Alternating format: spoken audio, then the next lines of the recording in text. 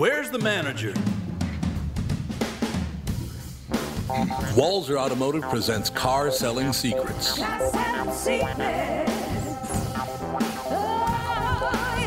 Welcome to Walzer Automotive Group's Car Selling Secrets, episode 120 for those keeping score at home. I am joined today by... Andy Rampernard. And... Mike Gelfand. Oh, there you go. Timing is perfect. And finally... Tommy, beaming in from Florida. We'll be right back after these exciting announcements from our sponsors. Michael Bryant, Bradshaw and Bryant, what's the latest? We're just trying to represent people who've been injured through no fault of their own. We're trying to talk to them before they talk to an adjuster or before they take a settlement that isn't something they should get based upon their injuries. How many people are out there not in the law business, that love to run around scaring people before you even get to them? Well, adjusters will want to settle cases and they want to close files. So based upon that, they do what they have to. I think there's a lot of circumstances where they probably act as attorneys where they're not attorneys and they try to explain people's rights, or they give them a certain view that if they look at it, and what I always say is this: if the adjuster really truly thinks the offer they made makes sense, they'd have them come see us. And that's exactly my question: is you have to understand who has your best interest in mind, correct? Well, you want to know what your rights are. Whether or not you decide you're going to hire us or not, that's a choice. It's a free consultation, and you want to understand what all your rights are and what coverages you have. And plus the fact I hang out with you, so you got to be a good guy if I'm hanging out with you. Maybe. Okay. Ladies and gentlemen, Michael Bryant, Bradshaw and Bryant.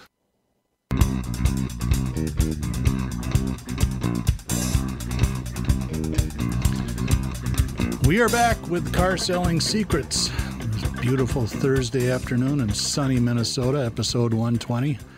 We don't have a guest. We've got a few things to talk about. The talk and text line is open as always. If you don't know the number, it's 561-228-4061. Before we talk about cars, I have a question for our friend Mike Gelfand. Mike, what's your take on the baseball season? Is it going to happen? Do you think they're going to lock them out? What's the latest? Well, I mean, they're already locked out, of course, but I know what you mean. But in the regular season, there's too much money involved. Nobody's going to be willing to sit out. That's one thing about this sort of dispute is when there's that much money on the table, people find a way to get together.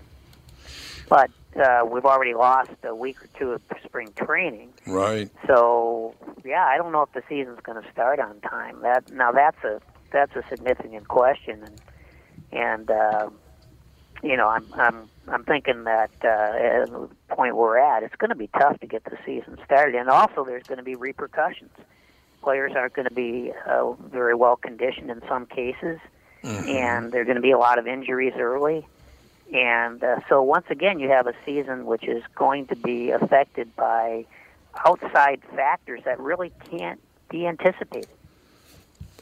So from what I understand, they've got to get this settled in the next 4 or 5 days if they're going to get the season started on time at the end of March. Is that right? Yeah, that's what they're saying, and it seems like a perfectly reasonable thing to anticipate, yeah.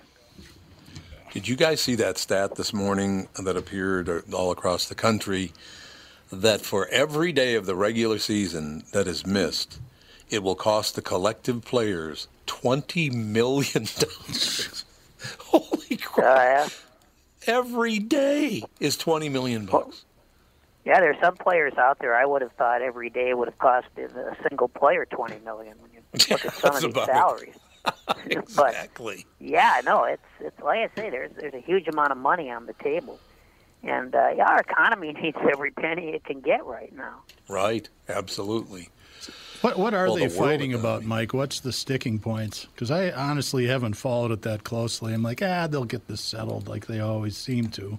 Well, a lot of it always has to do with, obviously it's about money, but a lot of it has to do with money from TV, how it's shared, salary, base salary, minimum salaries. They've been quibbling over minimum salaries. They want to raise it by a couple $100,000.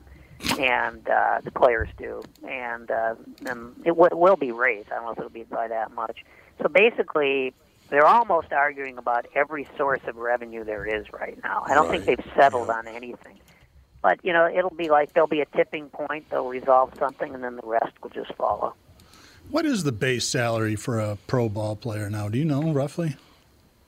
I think the minimum is somewhere around 600,000. Does that sound right? God, Jesus! For a 210 hitter, I have to look it up, but it's somewhere around 600,000. Remember when Harmon Killebrew? 570. 570. Okay, very so good. there you go. Harmon Killebrew broke the $100,000 a year barrier. I was just floored. I'll never forget it.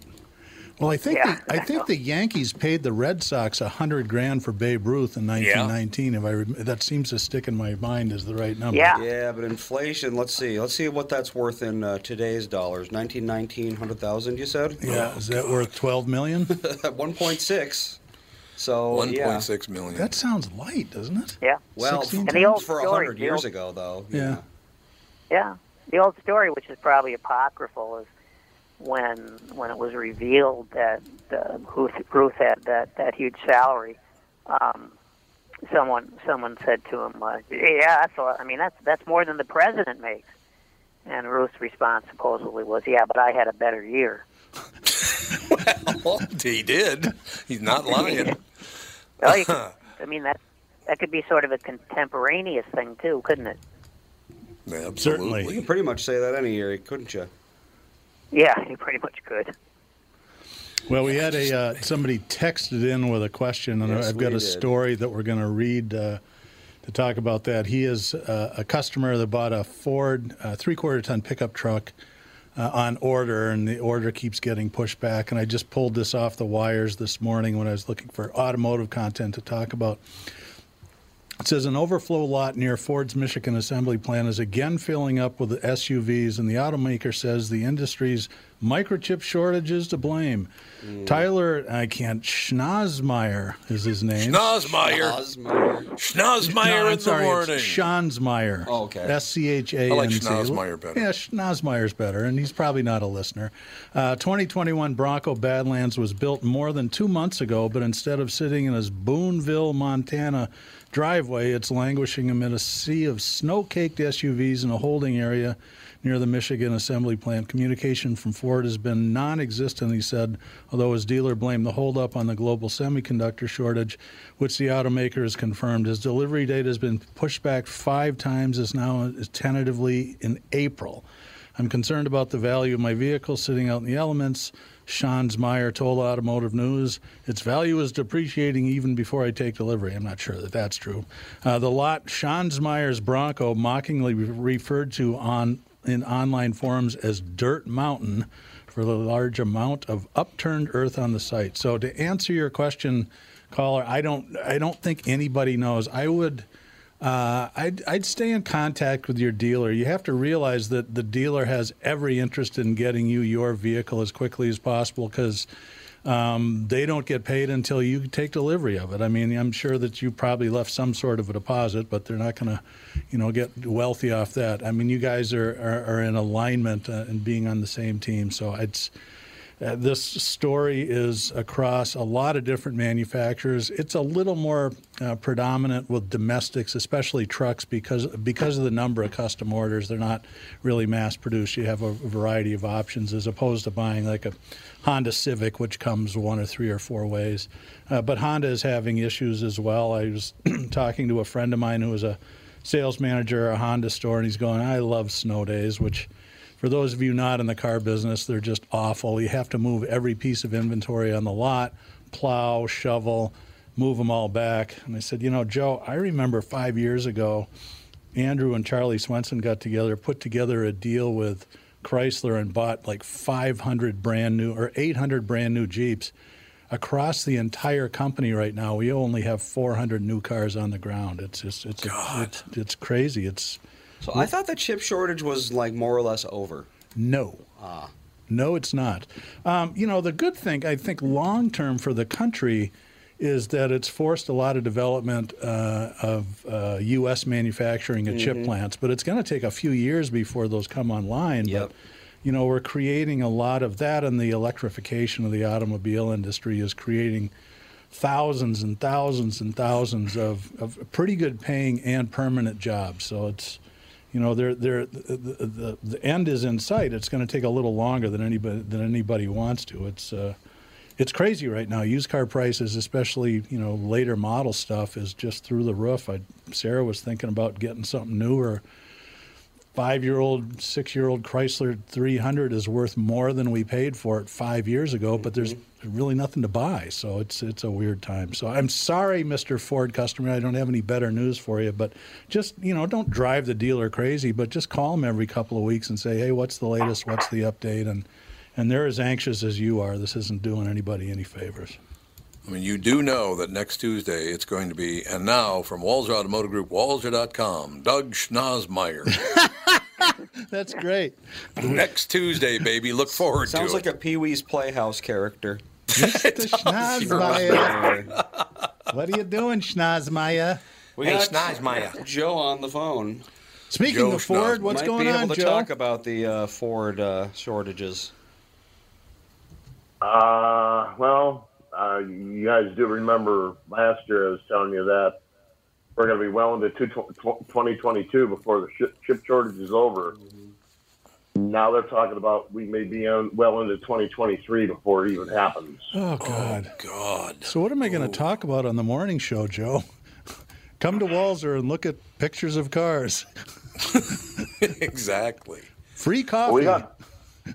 We got dealerships all over the place down here that have trucks on them, vehicles on them, but they can't sell them because there are no chips in them. Yeah. God. I think Ford's the only manufacturer that did that, and I thought it was actually pretty good because a little easier for a dealer to keep 50 trucks secure and relatively clean and stuff rather than sitting on racetracks and farm fields or where they have the Broncos stacked in what's called Dirt Mountain. I don't think they'd want mine there either. So, but they're the only. I don't think General Motors did that. I think Ford's the only one, and it was the dealer had to volunteer to accept the inventory if I recall correctly.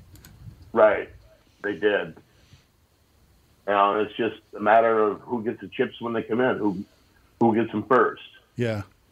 No, in my ignorance, what is causing this chip shortage?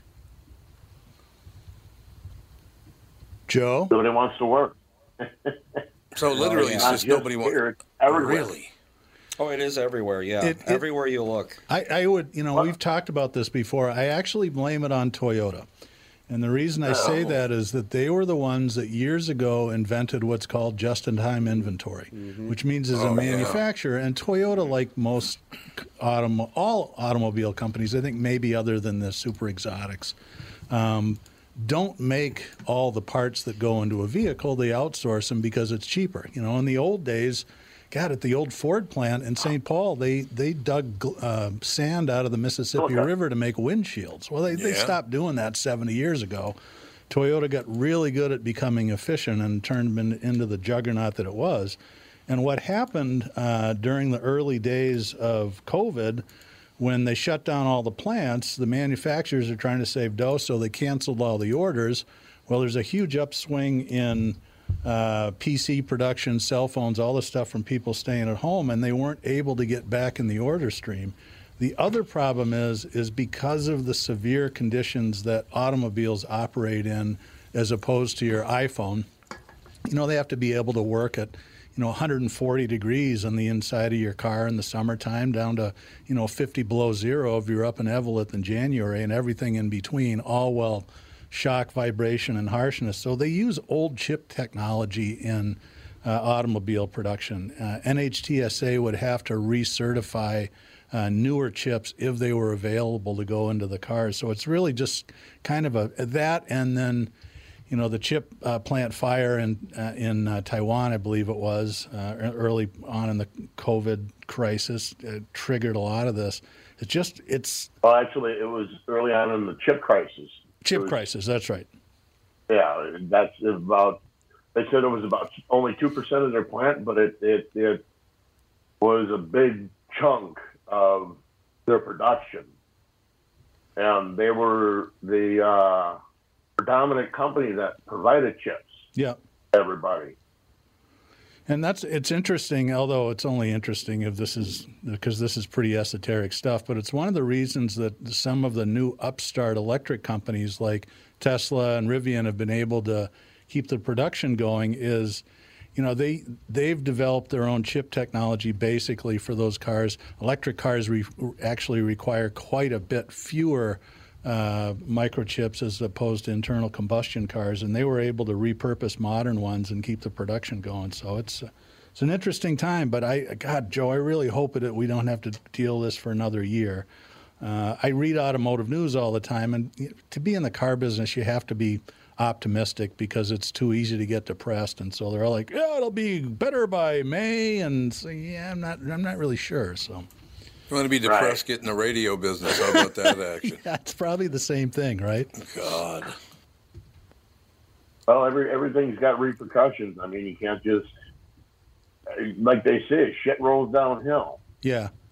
And it really, we look at the inflation that we're in right now, and a lot of it is caused by automobile prices. I mean, late model used car prices are up 60% over a year, and that's a huge percentage, but it's also a very big dollar amount. If milk goes up 60%, you go, it's an extra 60 cents. Hardly feel it, but when a $15,000 car is now $26,000, it makes a huge difference to how we measure the economy. And then people look at these economic indicators and they take it, there's a personal psychology behind that. It's like, oh, you've got this terrible inflation problem. And, it's not the money supply so much. It's just not, we've got plenty of money. We just don't have enough stuff to buy with all the money we have.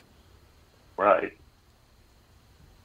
Joe, what do you think of a new, kind of a new bit on the KQ Morning Show? What does Schnozmeyer think? And then you have Doug come on. And what do you think? I think we go with it. Wouldn't that mean in German? I thought it was Spreewell. Wouldn't that mean a nose farmer? Yeah. Is that what Meyer means? I'm not real. I'm not exactly an expert in German language, but it seems to me it might mean something like that. Probably does. Leonard Barr. Nose So I farmer. just come up with a new nickname for him every week, then? That'd be awesome. Absolutely. Might as well. Schnozmeyer. Oh, I like Schnozmeyer. Yeah, you're like actually right. Tenant farmer. So Schnozmeyer would, in fact, in German, mean nose farmer. Nose farmer. Well, there you go. All you need to know, Buster Brown. Thanks so Right much, there. Mike. They don't have to watch him pick his nose. We're good. Well, it is radio, so you're spared that, and they stopped streaming the podcast a while ago, so it's okay. Yep. So we're Oh, safe. God. One of the greatest jokes ever told, Leonard Barr. Remember Leonard Barr? I don't. Dean Martin's uncle? You don't remember Leonard? He was a stand-up comedian. Okay. Quite a homely man. He didn't look anything like Dean. Let me just say that. He comes on Johnny Carson one. He goes, Johnny, I don't know if you notice or not, but looking at me, you wouldn't be able to tell, but women are wild about me. He says, really? He goes, yeah. Matter of fact, on the way in here, I'm walking up to the door here at NBC, and there are 3 beautiful young women in the street. And as I walk by, they all go, 9. 9. 9. Turns out they were German. I love that joke so much. They're not rating his beauty. They're just saying no. I love that. It hits a little too close to home, Tom. Oh, yeah, that's true. Yeah, you're absolutely right. I understand. Hey, Jerry Seinfeld got an entire episode out of nose picking. Remember that? Indeed. Yeah. Oh, yeah. Yeah. He said no, he didn't. Something about there was no contact. It was a scratch. It was a scratch. Mm-hmm. So, Doug, I do have a car selling secrets question for you. Sure. I pointed this out on this show and on the morning show that one of the cars that I bought from you has like a 21 or 22 gallon gas tank, right? Mm-hmm. And I went to fill it up, and for the first time in my life, it was over $100 to fill up my car. It's like, what? Yeah, no. $100, Doug. I know that people are going to start freaking out. I was listening to the radio on the way over here, and with the situation and with Russia and the Ukraine, it's likely that gas nationally, they're saying, is going to hit over $4 a gallon pretty quickly. It's like $3.65 now. Please. I mean, the last time this happened was the summer of 2008. It was right before the recession hit. And people just freaked out. Please get a calculator out and do some math, because for most of it, it's I get it. It sucks. I mean, I own a boat that on a good day, if you take it easy, gets 1 mile per gallon. Yep. So, it's got twin 125-gallon tanks. You think $100 in the Black Cat's a lot of money. You should fill out the White Tiger. But for most of us, I mean, just let's do the math together. I haven't done this. Andy, do you have a calculator handy? Yes. Let's go. My powerful brain. The average and person not this computer I'm sitting in front of. drives 12,000 miles a year. And let's say we'll just pick 25 miles per gallon. So 12,000 divided by 25 is how many gallons of gas? 480. 480. So if gas is 3,000. Close. so if it's 480 gallons. So if gas is $3 a gallon, what's 3 times 480? It's 12. Let's see. 1360. 1440. 1440. Close. Okay, now do the same thing times $5 a gallon. Okay, let's see here. 480 times 5 is going to be 2,400, so an extra $1,000. Yep, divided by 12. Divided by 12. It'd be about $88. 200. No, it should be less than that. If it's 1,000 divided by 12, it can't be 200. 1,000 divided by. I thought you meant 2,400 divided by 12. It was the difference between $3 and $5. Well, let's see. 83. 83. Well, there you go. 83. Yeah. So if gas goes up to $5 a gallon and you drive 12,000 miles a year and you get a car that gets 25 miles per gallon, that's what the difference in your fuel cost is going to be. The reason I say this is that back in 2008, we saw the craziest stuff. People that were driving pickup trucks, Yukon, Suburbans, raced into Toyota and traded them in on Priuses. And then when gas went back down to $2.50 a gallon 6 months later, guess what they did?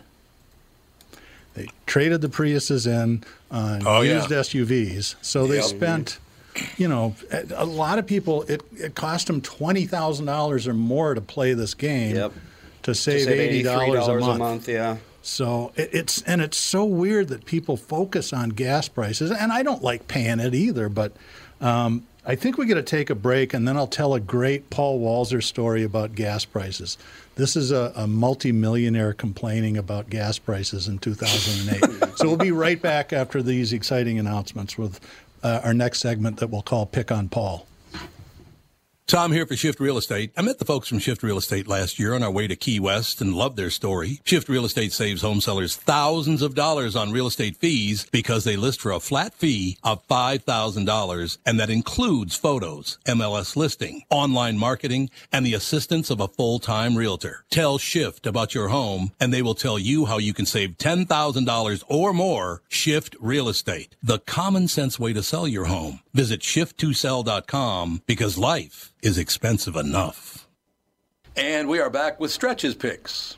Who's winning this thing? The Kitties, the Pack, the Bears, or the Purple? None of the above. Those are all the teams in the division. I know that. Well, who's your pick? I'm going with Sabre Plumbing, Heating, and Air Conditioning. What? It's not a football team. Sabre is one of the largest Bryant dealers in the state, which means you save. Yep, I'm going with Sabre and Bryant, doing whatever it takes to keep you comfortable. Oh, one more thing, Tom. What's that? Visit saberheating.com. Ladies and gentlemen, remember, all MyPillow products come with a 60-day money-back guarantee. Just go to MyPillow.com, click on the radio listeners special square, check out this flash sale on the Giza Dream Sheets. It won't be around for long. There are also deep discounts on all other MyPillow products, too. Enter promo code TOM, T-O-M, or call 800-516-5146 for these great radio specials.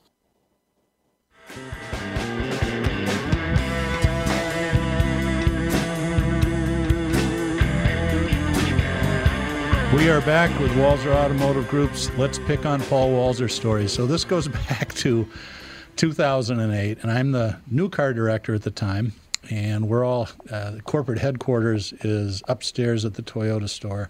And it was really nice because Paul could call me into his office as often as he liked, and when he had something on his mind, it was pretty much constant. In fact, I was tempted to set up a desk in there.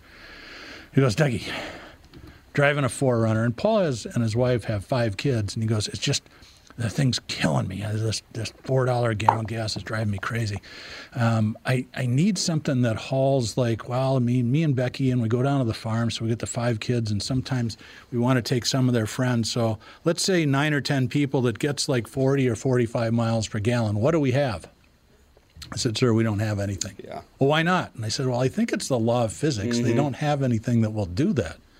He goes, well, they should build something like that because this is just insane. $4 a gallon. I said, Paul, look at it this way.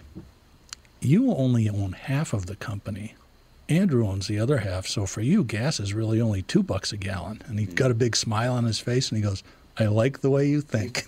So, just a little advice to everybody, because and we can talk about the Ukraine. I think it's on everybody's mind, but this is going to be one of the many things that we're going to have to deal with is high gas prices. And I would love to sell hybrid cars and all that sort of stuff. I'm not trying to talk anybody out of it, but take a longer range view, do the actual math for your situation, and see if it actually makes sense. Because you might be, and this is an old saying that a friend of mine taught me a long time ago. He says, "Don't step over dollars to pick up dimes." Yep, there you go. Yeah. So nobody else cheered for you. I did, Doug. These other you two. were right there. It's the timing is brutal right now. You've had the same problem on the morning show. Sometimes they're just right on it, and other times it's like, so what do you guys think about Chernobyl? Yeah, when you're not looking face to face, it's a little difficult sometimes. No, all you have to do is pay attention. That's all you have to do on the radio, and you'd be good to go. Is that all it is? And the reason I brought up Chernobyl is apparently the fighting is nearing the failed nuclear plant, which is in Ukraine. A lot of people don't know that. Yeah, there's a big, basically just block of melted stuff that is extremely radioactive, and it's in fact so radioactive, it's called the elephant's foot. Yeah. It's so radioactive that you cannot look at it, and you cannot take a picture of it, because if you take a picture of it, it will melt the camera, basically, before you can... so if you drop a bomb on that thing, it could be very, very bad. In typical Eastern European fashion, there is a company that makes vodka right from Chernobyl. They started a couple of years ago. It's like that's like a folk remedy over there. Is that they say that vodka will cure radiation poisoning, which it doesn't. But they do. What? Yes, that's a real thing. Vodka will protect you against radiation poisoning for whatever reason. But that's So the threat here is that what we're looking at is sort of a sideways nuclear attack, because you bomb that reactor, and basically you've created a nuclear bomb. You hit that elephant's foot, and it's going to spread fallout for many hundreds of miles. Yeah. So, yeah. Kill a lot of Russians, too. It would, absolutely, yes. Don't worry about that. Don't you know in Mother Russia, vodka cures everything? That is true. For those of you that might not have seen it, I think it's a Netflix show, a few years old, but there's a series about Chernobyl that's just one of the best things I've ever seen on TV. It was just fabulous. It's incredible how many stupid decisions had to be made in order for that thing to happen. Yeah. And I have some Russian friends, and when that was on, I asked them, I said, how close is this portrayal to what the Soviet Union was like in the 70s and 80s? And they all said it's just scarily accurate, down to the drably painted apartment buildings and the cheap watches and the ill-fitting clothes and everything. He says that's exactly that's why we're in America.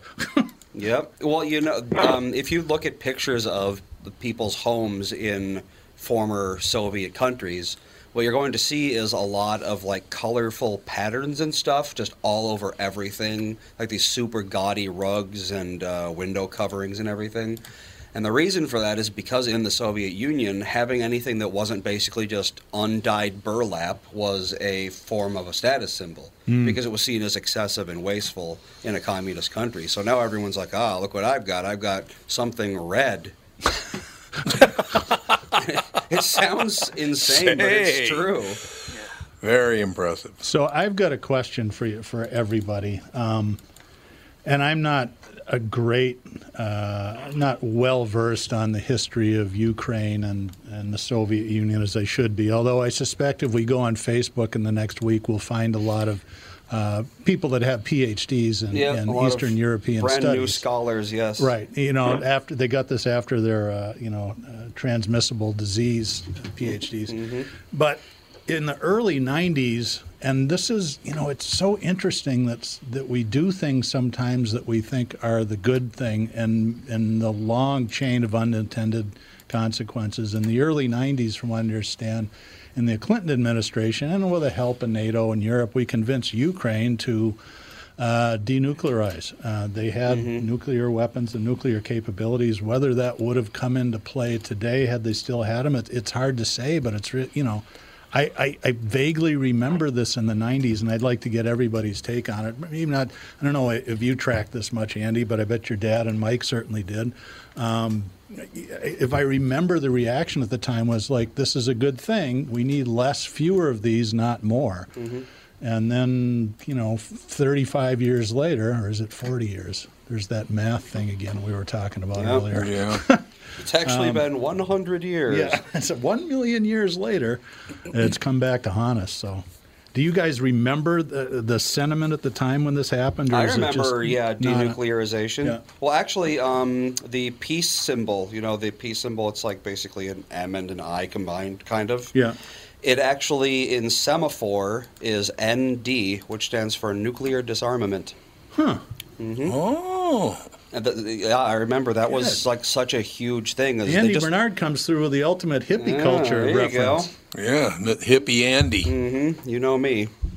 But yeah, nuclear disarmament has been a thing for, forever, my entire life. They're still doing it in Germany. They're shutting down a bunch of their nuclear plants. Yeah.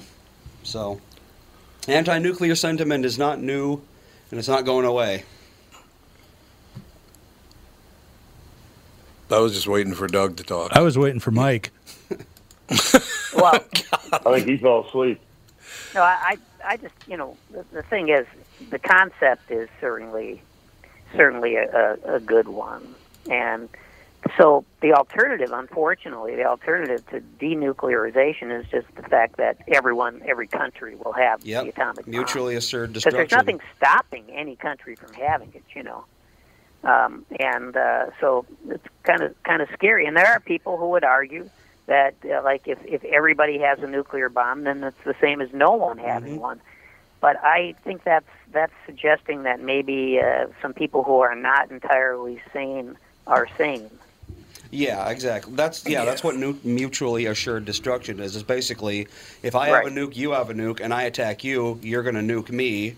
So then I'm going to nuke you. So basically, if either of us attack each other, we're both dead. So why would we attack each other? Right. So because the concept is fairly simple. The concept is that a nuclear bomb is only effective if you don't use it. Right. Exactly.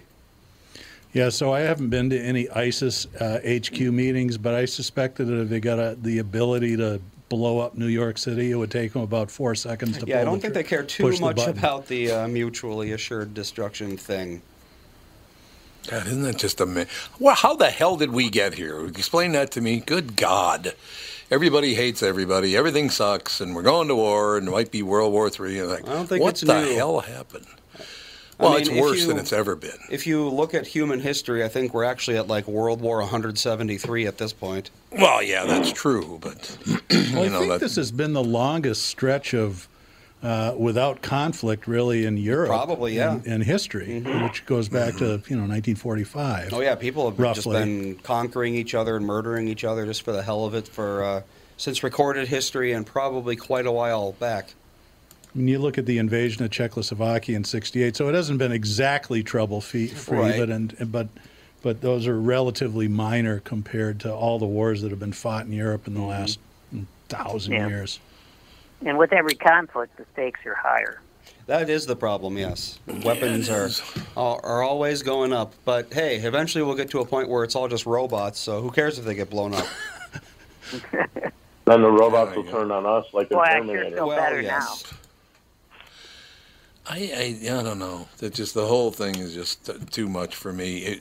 Look, I'm a centrist, so I'm not leaning left and I'm not leaning right. But as a centrist, I look back and go, how far back do you have to go? We had a solid president. My God, our president sucked now. What happened?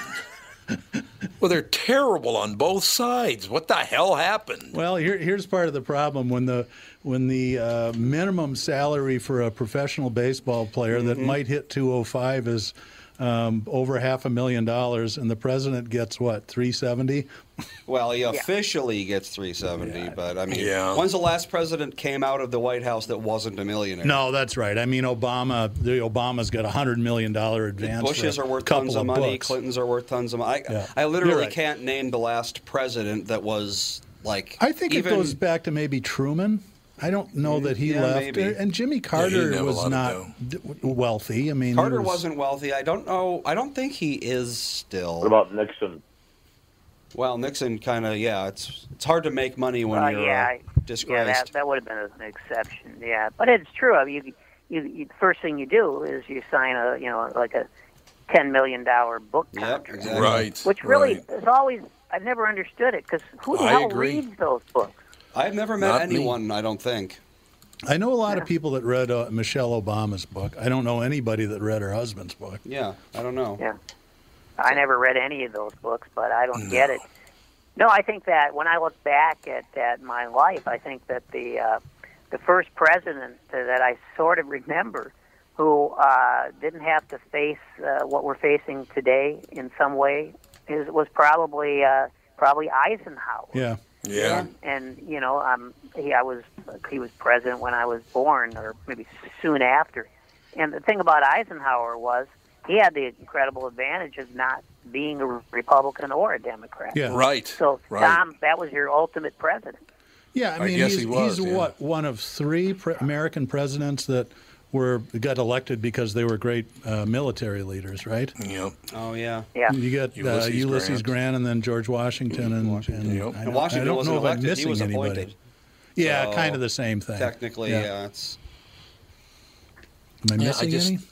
I just, honest to God, I see these people do things like, you're the president. What the hell are you doing? And that's all of them in my lifetime. Look, I do admit that I've been soured on the presidency ever since I was a little boy because I was so excited when I was 10 years old, I was 8 years old. No, I had just turned 9. I actually had just turned 9. When a Roman Catholic was elected president, I thought, oh, my God, we broke through. There's a Catholic president. Turns out he was a member of the mafia, but other than that, Yeah. Oh, What do you mean, well, it's a fact. Not everybody's perfect. I mean, Mike Krzyzewski doesn't exactly. handle criticism well. JFK's family's in the mafia. It's kind of the same thing. pretty much. Well, look at it this way. Yes, his family was connected, right? But he, on the other hand, he had sex with Marilyn Monroe. So Right. So did Bobby. It So did evens he. out. And so did pick a card is all I have to say with Marilyn, unfortunately. It's funny, It's your unfortunate. first memory of a president is being excited about representation. My first memory was H.W. Bush, and I remember thinking that it was funny that his name was the same as the plant. I was like 5 years old at the time, but You were know. 5, yeah. He's named after a plant. Yeah, I was like, ha ha ha, funny. My first memory of a president, Tom's going to love this, is Mr. Peanut. Mr. His Peanut, vice absolutely. president was Walter Mondale. The Yep, reason that that's meant a lot to me is because Walter Mondale's niece was my third grade teacher.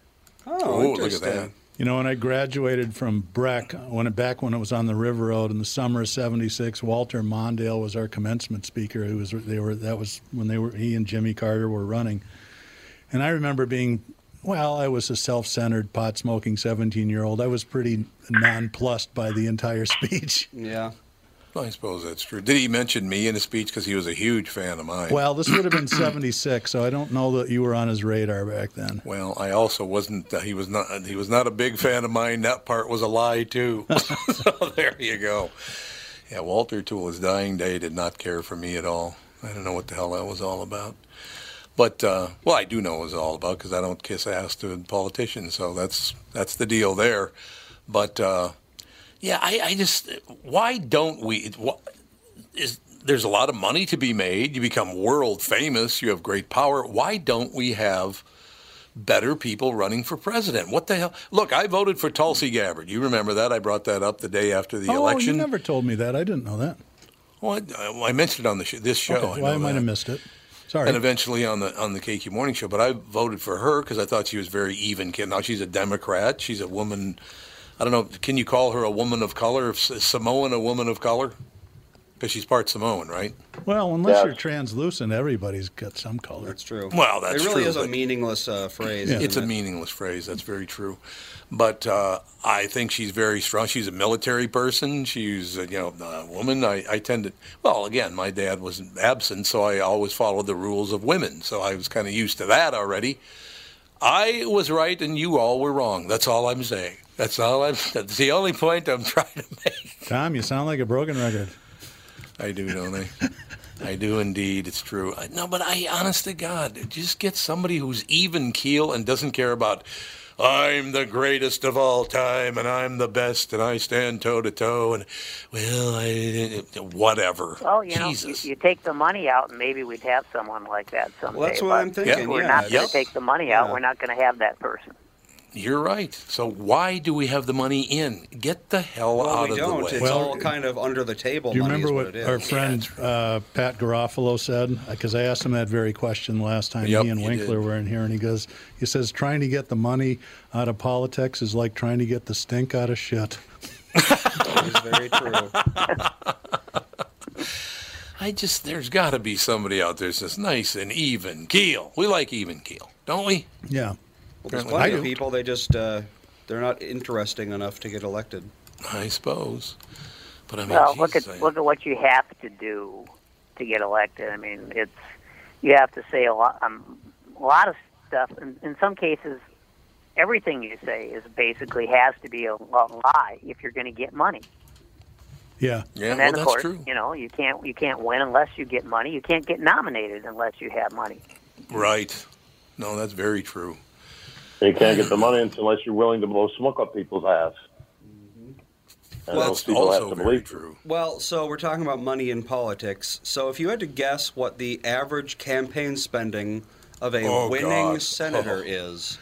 See, it's tilted, though, because some of these races are $50 million, and the other one, there's some that are a few $100,000. I think you have to look at is it the median, not the mean?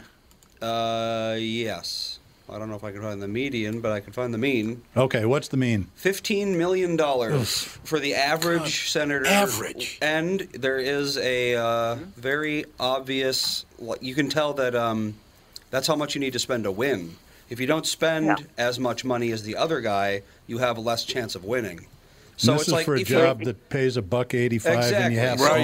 and you have to own two houses. One of them has to be in Washington. And if you just spend $15 million to get elected, so of course you're going to be like, okay, sure, yeah, I'll take that book deal. I need to recoup some of these losses.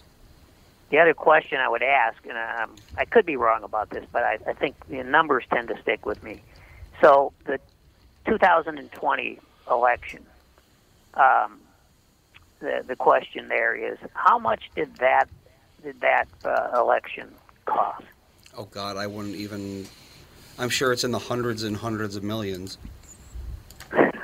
Yeah, it definitely is there. It's as I recall, it's $14 billion. Well, God! Oh God! I'm technically not wrong. It's just 1,400. You know, See, that's totally wrong, man. Yes, it Why do we is. allow? Yeah, that's sick, as my dad used to say. Mm-hmm. And he didn't like it. Sick, but in this case, it is kind of an affliction. My head hurts. yeah, exactly. Our heads are aching. You know, go ahead, Tom. Sorry. Just very quickly, has the war gotten any worse since we've been on the air? Because my God, every time I turn on the TV, it's worse. Yes, Ukraine is now named Russia 2. Yeah, probably. They have their sights set on Minnesota right now. Uh-oh. Well, magnificent. I'm glad to hear it. Sorry, Doug, go ahead. No, I was going to say, I think we've depressed everybody enough, and I think we're over time, so it's time to wrap up episode 120 of Walser Automotive Group's Car Selling Secrets. Remember, don't freak out about gas prices. Do some math. And let's say some prayers for all the people that are going to be suffering in Eastern Europe in the next weeks, months, and hopefully not years. I hope you're right. All right. Talk to you later. See ya. Later. Yeah.